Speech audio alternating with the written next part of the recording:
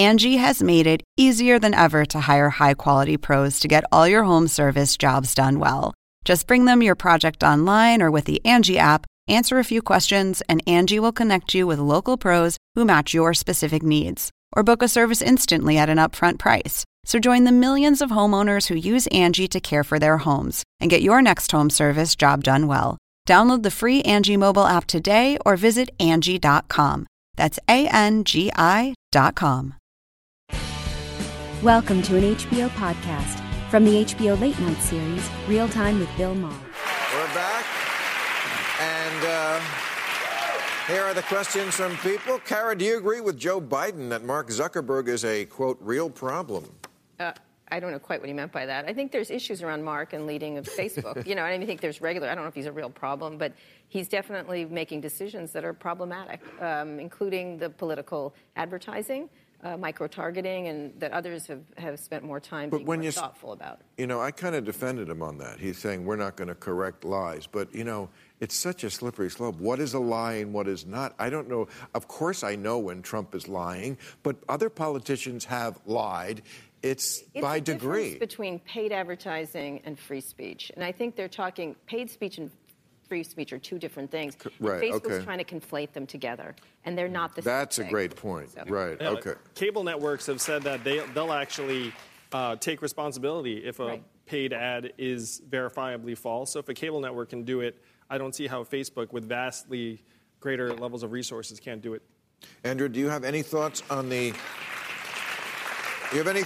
new Iowa caucus rules that could result in 3 different sets of winners? I'm not up on that. You'll have to hit me. Yes. What is that? What does that mean? Everybody gets a trophy?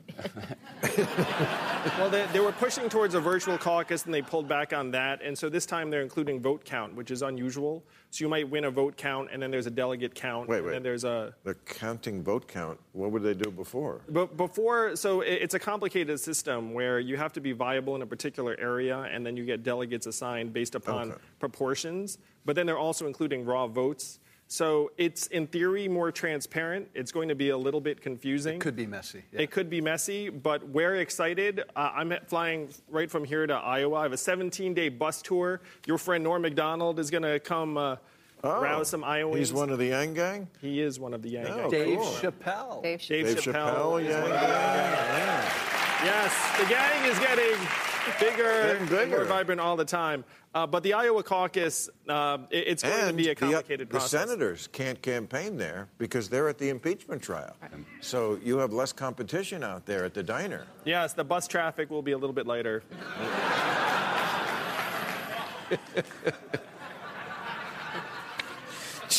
Bus traffic in Iowa. Joe, what do you think should happen to Devin Nunes now that we know about his association with Lev Parnas? Oh, my God. You served with you must know Devin quite well. He's a meathead. I mean, I'm serious, Joe. Joe, he was like... I think he's in some trouble. Yeah. He's clearly... Legal trouble? I don't know, possibly.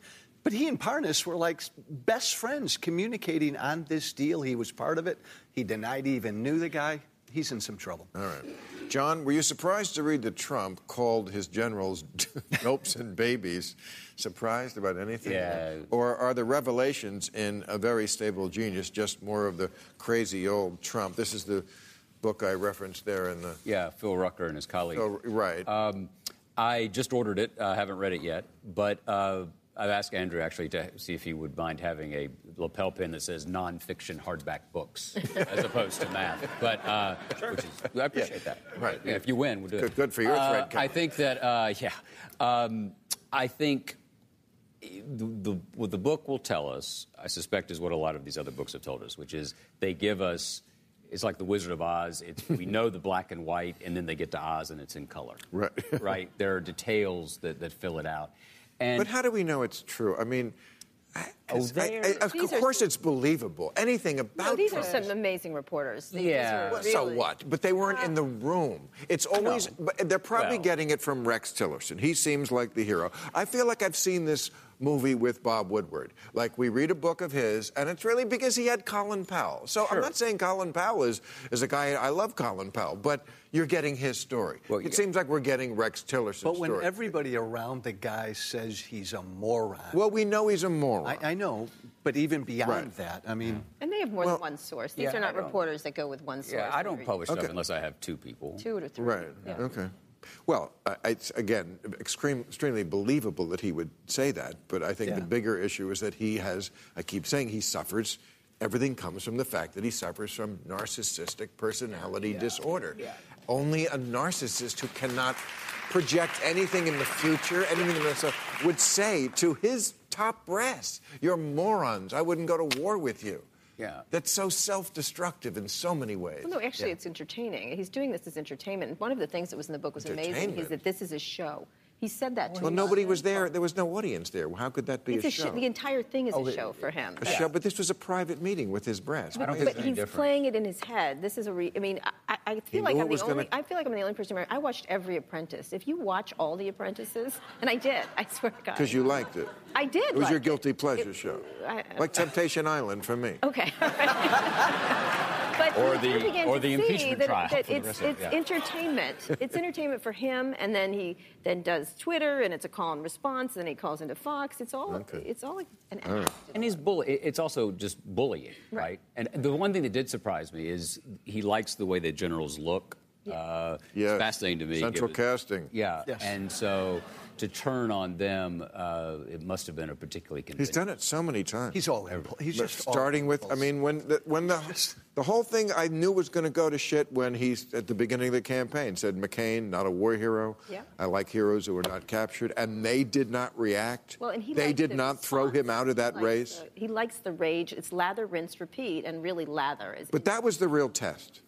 Like, were the Republicans going to say, oh, my God, that is against everything we have ever stood for and believe in, and this is one of our heroes, and I'm sorry, but you are just persona non grata in this party, and it didn't happen. And I was like, oh, now he's going to do it. What are they going to do? What do you expect them to do? He could have not have won the nomination after that. That's how it always would have happened before. Why? If somebody had said John McCain is not a war hero. They did. Who? It doesn't matter. A Republican said that? A lot of them did. A lot of them, much more than you think so, and it just gets exhausted. The whole thing is Who said that? I'd love to know. Maybe I don't.